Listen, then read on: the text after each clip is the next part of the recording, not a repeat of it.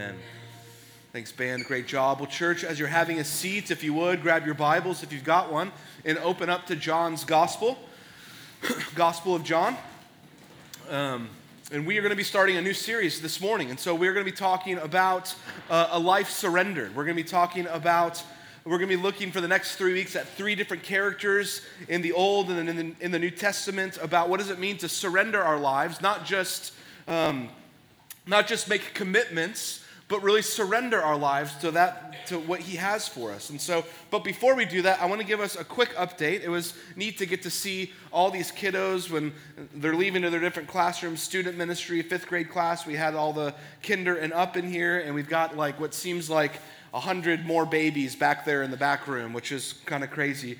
But we updated y'all in a members meeting about a month ago, wasn't it, Josh? About just space. And as we continue to grow here, and we add more families, and we add new folks and more kids in this space, we're praying about what does that mean for us here, particularly in this physical space. We know that the building isn't a church, but God's people is a church. And so we are actively looking to see what else is out there for us as God continues to bring more people and continue to add more people and add more kids. And what we're running into in this building in particular is we're running out of room in a lot of our classrooms in the back.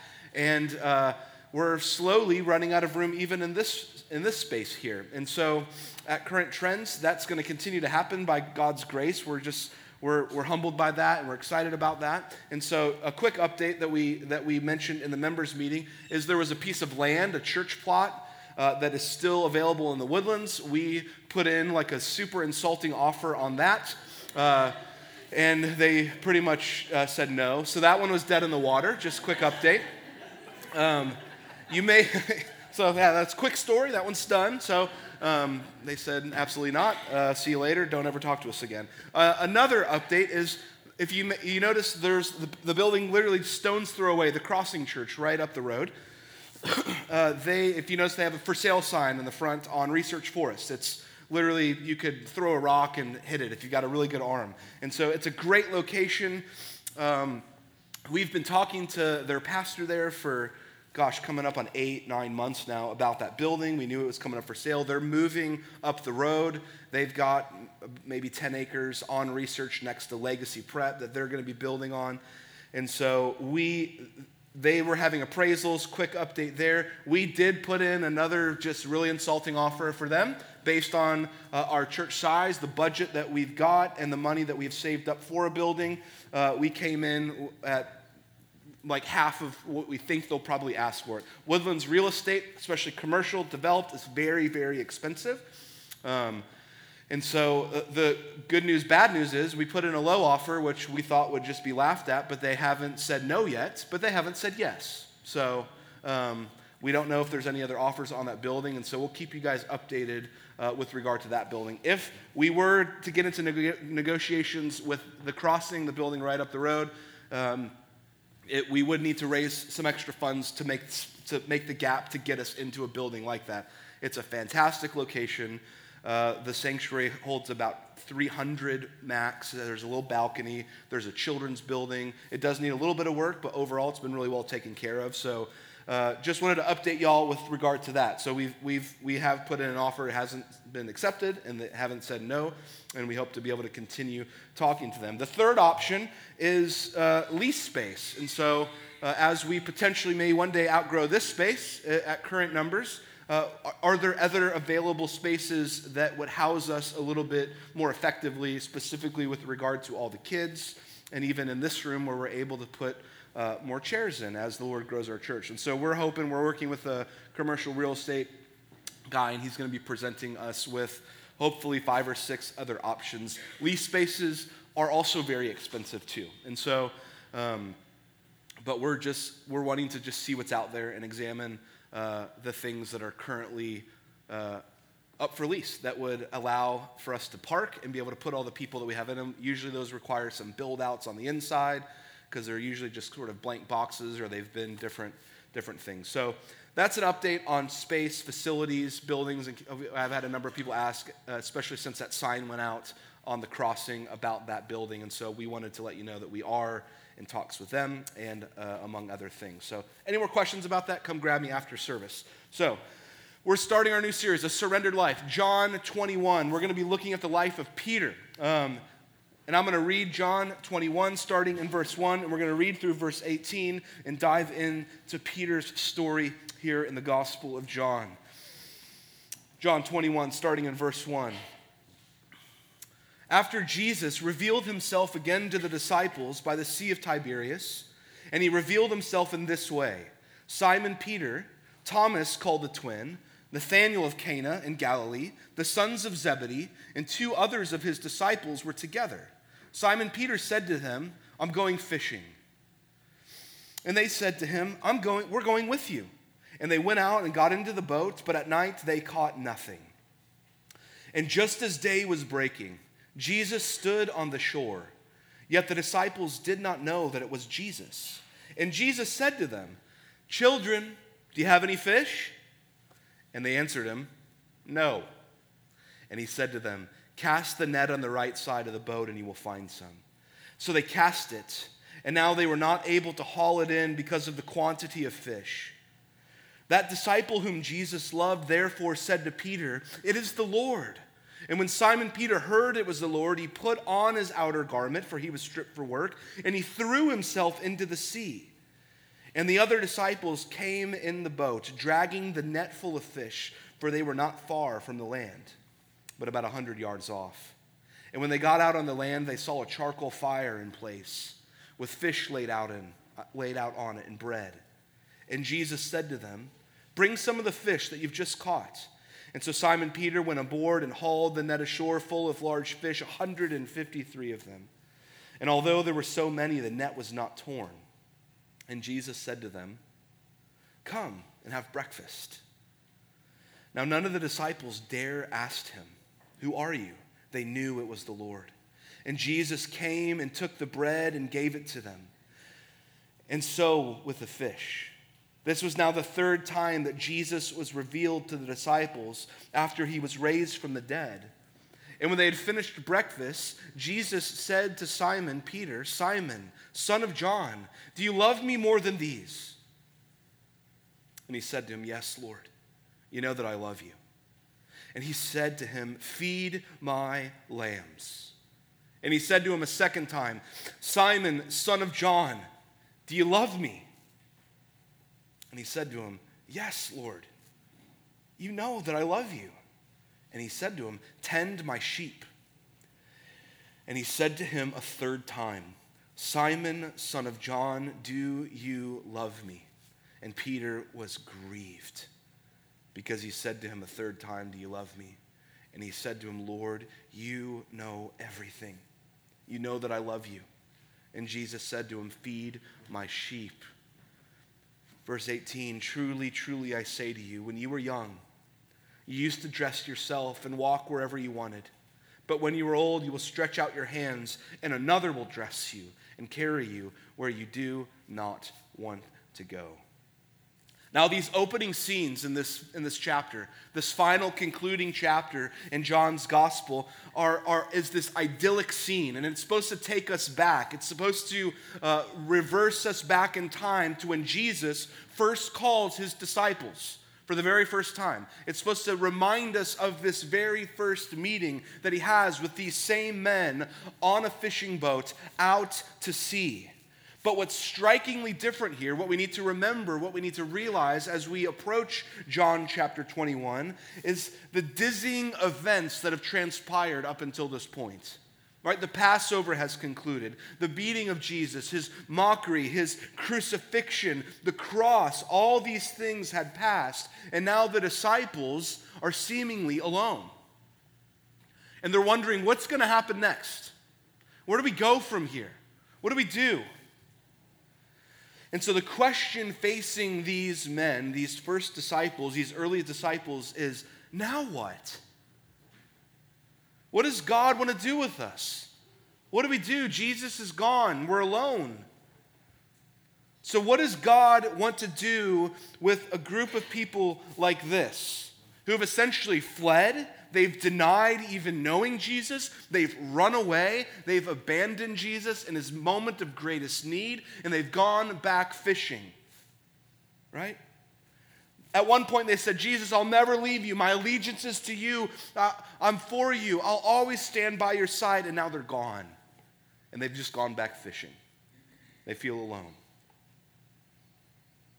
They made some decisions that led them far away from even where Jesus said he was going to be when he returned.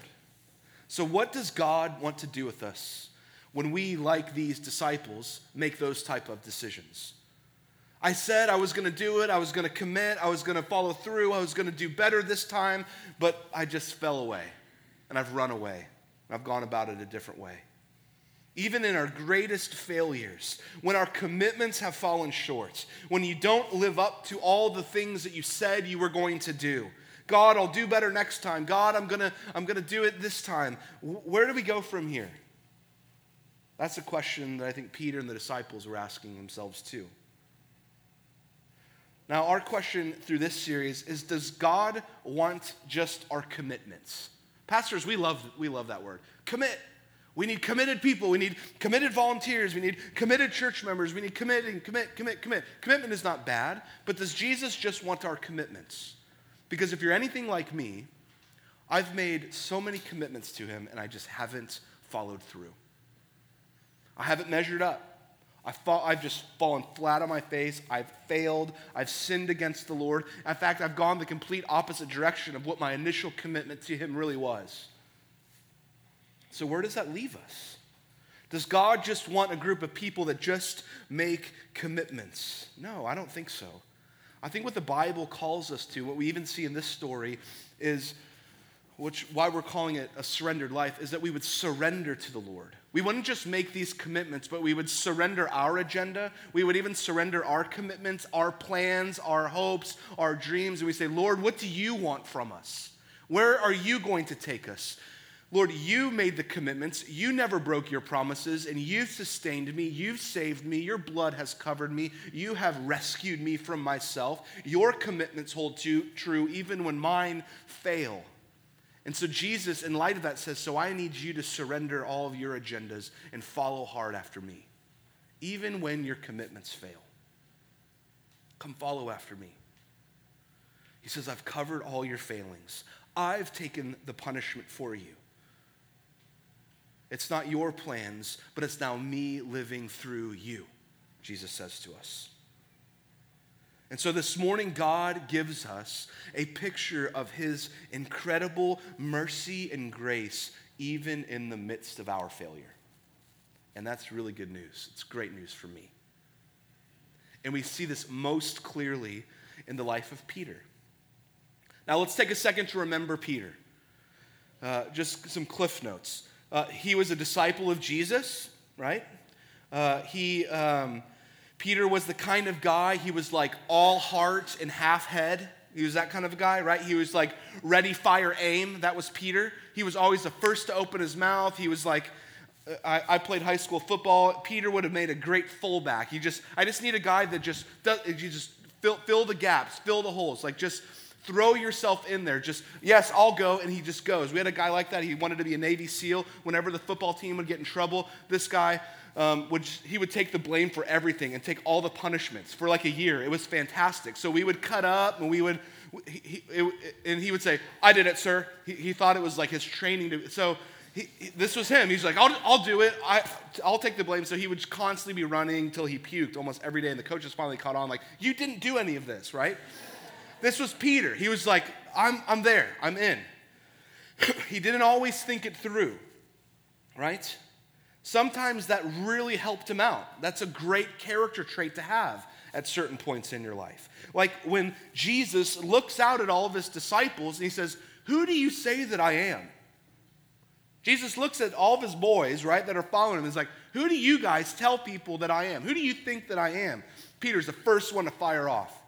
I think you're the Son of God. It's like, yep, good job, Peter.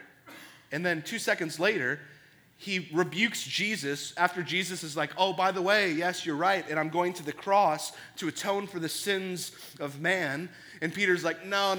You got it all wrong here, Jesus. Let me tell you what you're going to do. And Peter says, get behind me, Satan, right? That's Peter.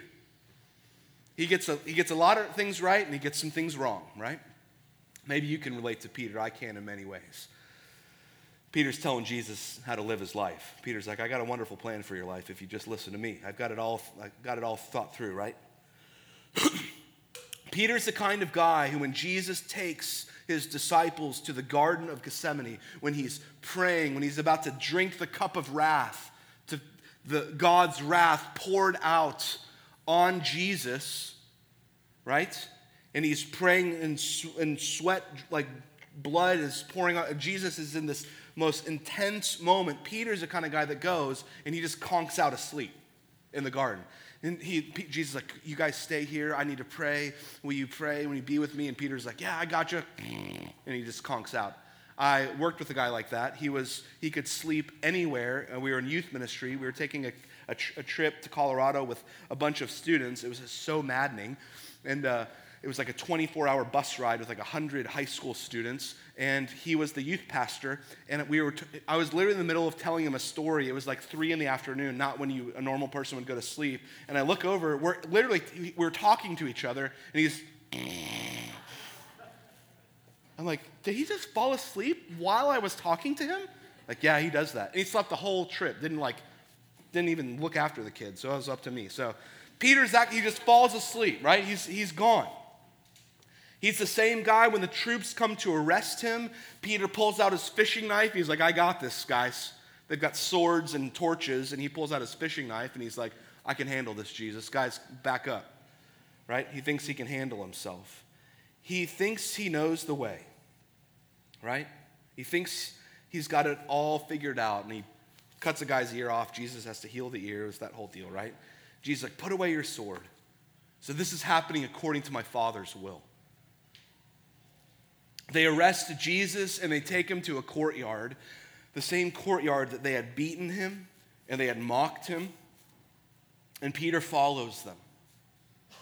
And he enters into this place and he watches as his nation, his family, those that he probably, his entire peer group mock and reject and deny his king. He's watching this all play out. And in that moment, his adrenaline's probably sapped. He sits around a little fire, if you remember in the scriptures. And a little girl goes up to Peter, and she says, hey, you know that guy getting beat up over there, don't you? You look like one of those guys that was following him around. I remember you. Peter says, no, that wasn't me. And this little girl asks again, are you sure? You look just like that guy. Like they're sitting around this little fire. Jesus is getting mocked and beaten. And he says, no, I don't know that guy. I'm just here by the fire, right? And then a third time, to prove that he really wasn't one of those holy people that walks with Jesus, that follows Jesus, that is following the way of Jesus, he starts cussing like a sailor just to kind of separate himself. No, I'm not one of those guys, right? Just to show that he's kind of tough and he's not one of those holy guys, right? And at that moment, when he denies Jesus the third time, the rooster crows just like Jesus said he would. And the book of Luke tells us that Jesus looks directly at Peter. Can you imagine that moment? And do you remember Peter's response through all this? After Jesus looks at him, the rooster crows, he denies knowing him 3 times. The text tells us that Peter ran away and he cried. He sobbed. He's racked with guilt. There's a tremendous amount of shame in Peter as we approach John 21. He's racked with guilt. He's racked with shame. He's racked with God's finished with me. Jesus is done with me.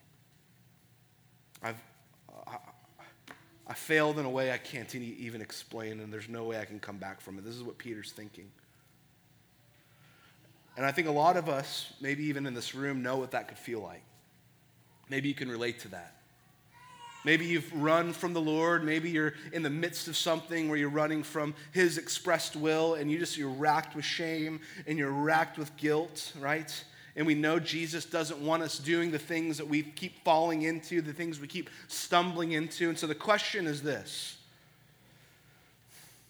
The question is this. What's God going to do with people like us? I've been there. I struggle like that all the time. What's God do with people that have betrayed him, that have turned their back on him, that have run the opposite way, that have failed him? What's God do with people like us? Well, John chapter 21 gives us a window into this. And it says, after this, Jesus revealed himself again. After what? After his death, burial, and resurrection. Right? After Peter's denial of his Lord Jesus. After all of this, after Peter shipwrecks his faith and he leaves his king, Peter makes a decision in verse 3. This is setting this up. Verse 3, Simon Peter said to them, I'm going fishing. And they said to him, his other friends, his buddies, we'll come with you. And they went out and got into the boat, but that night they caught nothing. So here you've got Peter, who was a fisherman all of his life, right? This is what he did. He grew up fishing. And Peter is in this moment. He's denied the Lord. He's heard rumors that Jesus is coming back. And he thinks, I'm disqualified. I'm done. God doesn't want to see me. Jesus doesn't want to see me. He looked at me as he's being beaten. I made eye contact with him. And I denied knowing him 3 times. And he takes a big step backwards and he goes back to what's familiar. He says, Jesus can't use me anymore. He goes back to the place he used to go. He says, I'm going fishing. And I think the shame and the failure just said, I'm pulling away. I'm gone. I'm going to retreat. I'm just going to run. He just walks away. And it's interesting here because he's not alone. It says in verse 3 that the others said, we'll go with you. So Peter's a leader. He has influence over people, right? His decision to just walk the other way and go back to his old life, thinking that he's done, influences the people that are around him, right? The truth is that we never sin alone. We never make these decisions to say, I'm just going to turn away from what the Lord wants from me. The Lord's finished with me. When we make decisions to just walk away and say, I'm done, it affects other people because other people go with him. Right? I hear this all the time when people are contemplating something dark or they're feeling like the Lord's done with them or they just need to walk away, right? They say, well, it's just me. It just affects me. It's never just you. We're more interconnected than we can ever imagine as the body of Christ. We're all knit together in ways that we can't fully understand this side of heaven. We have influence over our people. Our decisions affect other people. And our sin even has consequences that bear down on other people. It doesn't just affect you, it affects those around you. And this is exactly what Peter does. Peter says, I'm done and I'm just going fishing. I'm out. And the text says that night they caught nothing. I don't think that's a coincidence. I think that's God's doing. I think that's actually God in love showing them and us something profound here in the scriptures. When things in your life just aren't working, sometimes Jesus moves by complicating things in your life to get your attention. Peter was a fisherman. He caught fish. It was pretty rare probably for him not to catch fish. And the Lord was doing something here on purpose. So these guys fish all night, they catch nothing, and then we read this. This is one of the most hopeful, this is one of my favorite moments in the scriptures. When I read this, it just brings me to the brim of tears. I love the way it's written. I love the way that it's the imagery here, right? In the midst of running, in the midst of Peter taking his boys with him, they're going back fishing. They failed Jesus in Jesus' greatest moment of need, in the midst of broken commitments and promises, in the midst of their failing. Listen to verse 4. And just as day was breaking, Jesus stood on the shore. That's beautiful. Just as day was breaking, the sun's coming up. And Jesus is standing there. He was coming for them, not the other way around. Jesus came to them in the midst of their failing, in the midst of their running, in the midst of their betrayal. Jesus was there standing. He doesn't say, clean up your life and figure it all out. Jesus goes to them even in the very midst of their brokenness, in the midst of their sin. And listen to what he says. Children, do you have any fish? I love this. This is a classic fishing moment. If you're a dude, or maybe a lot of ladies fish too. My mother-in-law is a great fisher woman. You used to say fisherman, that's, I don't know, fisher woman, angler, great angler. You just have to. Whenever I go fishing with my boys, every time someone walks by, catch any fish? It's just, you kind of have to do this. So this is a great fishing moment. Jesus does the same thing, but he kind of does it sarcastically with a little bit of bite. Children, did you catch any fish? Can you imagine if you were fishing, a grown man, a fisherman in your fishing boat, you fished your whole life, and some dude on the shore calls out, and it's literally used, the original language, it could be translated this: little boys, did you catch any fish? And you're like, who is this guy? And I love the response, no. Love that. And so he can't see the net, and these fishermen are like, what is going on here? Who does this guy think he is? And verse 6, don't you love it? Whenever someone learns that you haven't caught any fish, they love to give you advice on how you are to catch fish. Well, what you need, have you ever tried this lure? Or I got this new knot, right? This is this classic hunting fishing story that's unfolding right here in the Bible in front of us.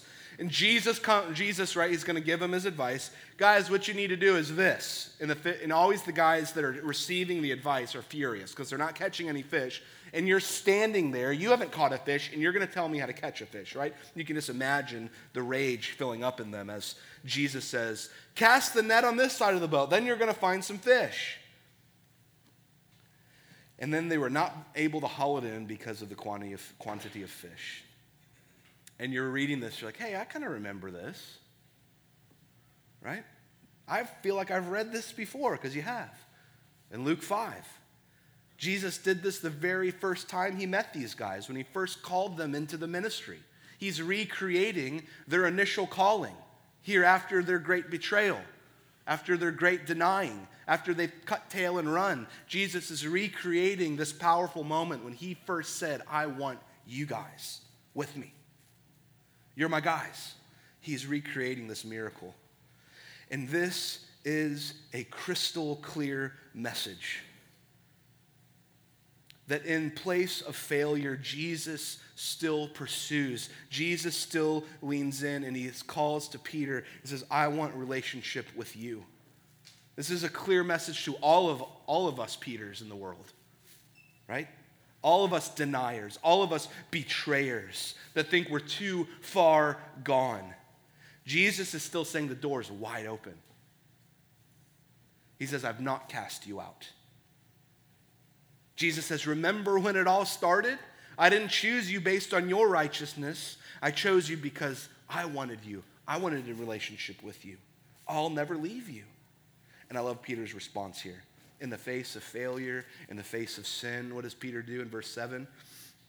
When Simon Peter heard that it was the Lord, he put on his outer garment. I think it's weird, he's about to jump in, but he puts on something, and he jumps into the ocean. He doesn't run from God, he runs toward him. He swims after Jesus. He's like, I don't even want to take time to row in, because I'm going right after you, Jesus. He jumps in, and when they got to the land, they saw a charcoal fire with fish laid on it, right? And Jesus says, bring some of the fish that you caught, even though he already had fish there. It's another little miracle maybe that Jesus is already there. Maybe he had caught some fish, so he could give them some instruction. And Jesus looks at them in the midst of their failure, looks at Peter. He's soaking wet on the beach after he's denied his Lord, and Jesus looks at him and says, come have breakfast with me. Come have breakfast.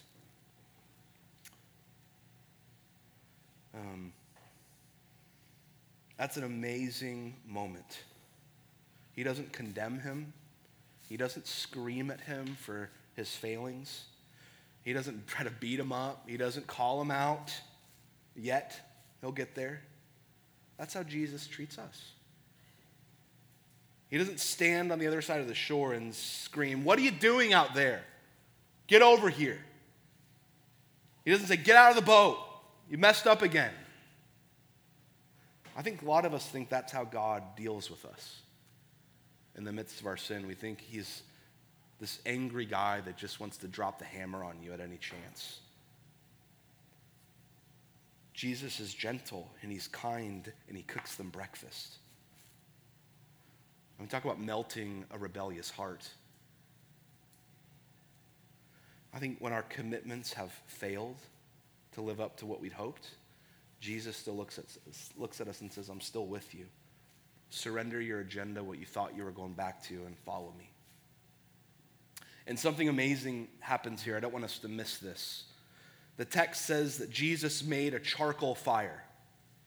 Now, why does it say that? The truth is, in the Bible, this is a really weird word for fire in the original language, in the Greek. You get the word fire all over the Bible. It happens all the time.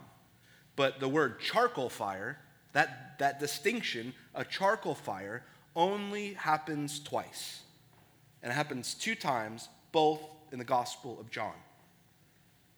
In this moment right here, the other time that it shows up is also around Peter. And it's when Peter is warming himself around a charcoal fire next to a little girl when he says, "I don't know that guy over there getting beaten and about to go to the cross." That's the only other time it's used. This word is used on purpose because Jesus is recreating the very moments that Peter says, "I don't know you. I don't know you, Lord. I don't know you, Lord." He's redeeming his darkest moment, and he's cooking him breakfast around a charcoal fire. This is incredible. This is incredible. He's taking him back. This is a path to repentance. He's having him remember. It's not that it had no consequence. He's taking him back to remember so that Peter could repent, so that he could move forward with his life in the midst of his greatest failure. So he doesn't beat us up, but he calls us to repent. He calls us to remember where we've wronged and sinned, but to lean on the grace and mercy of Jesus, even in the midst of our greatest failings. And when they finished having breakfast around this little charcoal fire that reminded Peter of that same place when he denied his Lord, Jesus looks at him and he says, "Simon, son of John." He doesn't call him Peter. Very few times does he call him Simon, son of John. And he does that when he's talking about something very important. It's like, as a parent, when you call your kids by their full name, they kind of know it's like, oh, they're serious. It's not like, "Hey, Owen, come here. Owen Ryan Eppers," right? You're like, he's like, "Oh, so he wants to get my attention." He says, "Peter, Simon, son of John, do you love me more than these?" Do you love me more than these? Now that could be the fish, that could be the other disciples, no one really quite knows. He says, "Do you love me?" No matter what it is, he says, "Do you love me more than you back to your old life? Do you love me more than these other guys that are around? Do you love me more than whatever it might be? Do you love me more than anyone else in this room?" And Peter says, "Yes, Lord, you know that I love you." And Jesus looks at him and says, "Feed my lambs." And he looks at him a second time. "Simon, son of John, do you love me?" And Peter says, he's racked with shame and guilt, "Yes, Lord, you know that I love you." And he said to him, "Tend my sheep." And he says to him a third time, "Simon, son of John, do you love me?" And Peter was grieved because he said to him a third time, mimicking the 3 denials that Peter did. And he said to him, "Lord, you know everything. You know that I love you." And Jesus looks at him as he's just grieved. And he doesn't say, "You're done. You blew it. You messed up. You can never come back." He looks at him in the midst And in his grief, as he's walking him through repentance, he says, feed my sheep. Feed my sheep. Jesus wants to save Peter from this past shame and guilt and have him move forward from it. He wants to see him repent and move forward in his life and what God's calling him to. And he says, there's a world out there that needs you. And it needs you on mission. It needs you sharing the good news of the forgiveness that you found in me, Peter. There's people that are hurting, that are in sin just like you are, Peter. And you need to step out and shepherd them into green pastures. Jesus says, don't be sidetracked by your failure. It hasn't shipwrecked you. I'm not done with you yet, Peter. He says, what you did was terrible. He walked them through repentance, through this whole story, through the recreation of all these moments, reminding him of where he's come from, reminding him of his betrayals, but then calling him to feed my sheep, feed my lambs. I'm not done with you yet, Peter. Jesus, I went to the cross. I took the punishment that you deserved. I've atoned for it. I opened the relationship. You don't have to wallow in shame. God is not done with you. And I've never seen this before, really, as I've looked at this, but I thought this was an amazing verse 18, to really summarize this idea of not just having our commitment to Jesus, but a life surrender to Jesus. And it's this last verse 18 here that we're going to look at, that I want us to remember as we walk through this series. And I find it to be profound. And it's where Jesus tells Peter what surrender is going to look like in his life. And it's not easy. And it's costly. Verse 18, Jesus, after walking him through repentance, looks at Peter and says, truly, truly, I say to you. That means this is really important, what I'm about to say to you. When you were young, you used to dress yourself and walk wherever you wanted. Right? You just kind of did what you want. You went fishing whenever you want. You're like, hey, I'm just going to go do this. It's my plans. It's my agenda. It's what I want. What's best for me. I know the best, so I'm going to go do it. Jesus says, when you used to dress yourself and walk wherever you wanted, but when you're old, you will stretch out your hands and another will dress you and carry you where you do not want to go. He looks at Peter and tells him a very hard truth. He says, Peter, following me is going to cost you something. No longer do you just go and get to do whatever you want. A surrendered life to me, Peter, is the best possible life. But it's not the easiest. It's not the path of least resistance. He tells a broken Peter, I'm going to heal you. I'm going to free you. He said, but I'm going to move and live through you. I'm going to be the hand that guides you, even to places that you never thought you'd go and you never dreamed that you would have to go there. But Jesus says, I'm going to be with you.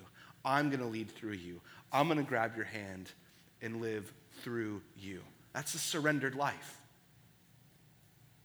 Not, I'm going to do better this year. I'm going to pick myself up by my bootstraps. It's, I finally surrender my agenda. I finally surrender what I think is best for me. And we say, Lord, you take me where you want me to go. And I'll go, even if you're going to take me to places that I don't necessarily even want to go, because it's for my good and it's for your glory. So Jesus looks at him and says, follow me in that way. Follow me in that way. Let's pray, church. Lord, we thank you for your word. We thank you for John chapter 21, the story of Peter. Lord, I know I can relate to this. I know that there has been moment after moment after moment where I've failed you, where I've missed the mark, where I've denied you, where I've run the other direction from you. But thank you that you come after us and you stand on the shore as the day is breaking and you call out to me. That I don't have to clean up my life, that I don't have to fix anything first, that your grace and mercy abounds even in the midst of my failings, because your commitments to me have never failed, though mine have to you. And so, Lord, this morning, I hope that many of us here in this room, maybe for the first time in a long time, and maybe for the first time ever, would say, Lord, help me surrender my agendas. Help me surrender my plans. And Lord, live through me, even when I failed. Lord, take me to even places that I never thought that I would go for your name's sake, for your glory. Because there's a world that needs the hope and the mercy and the grace of Jesus. There are too many of us trying to work our way into heaven, and we simply can't get there. But thank you that you did the work for us, and you invite us in as sons and daughters through the shed blood of Jesus on the cross. May you live through us, and may we surrender our agendas to you in Christ's name. Amen. Let's stand and worship Him, church.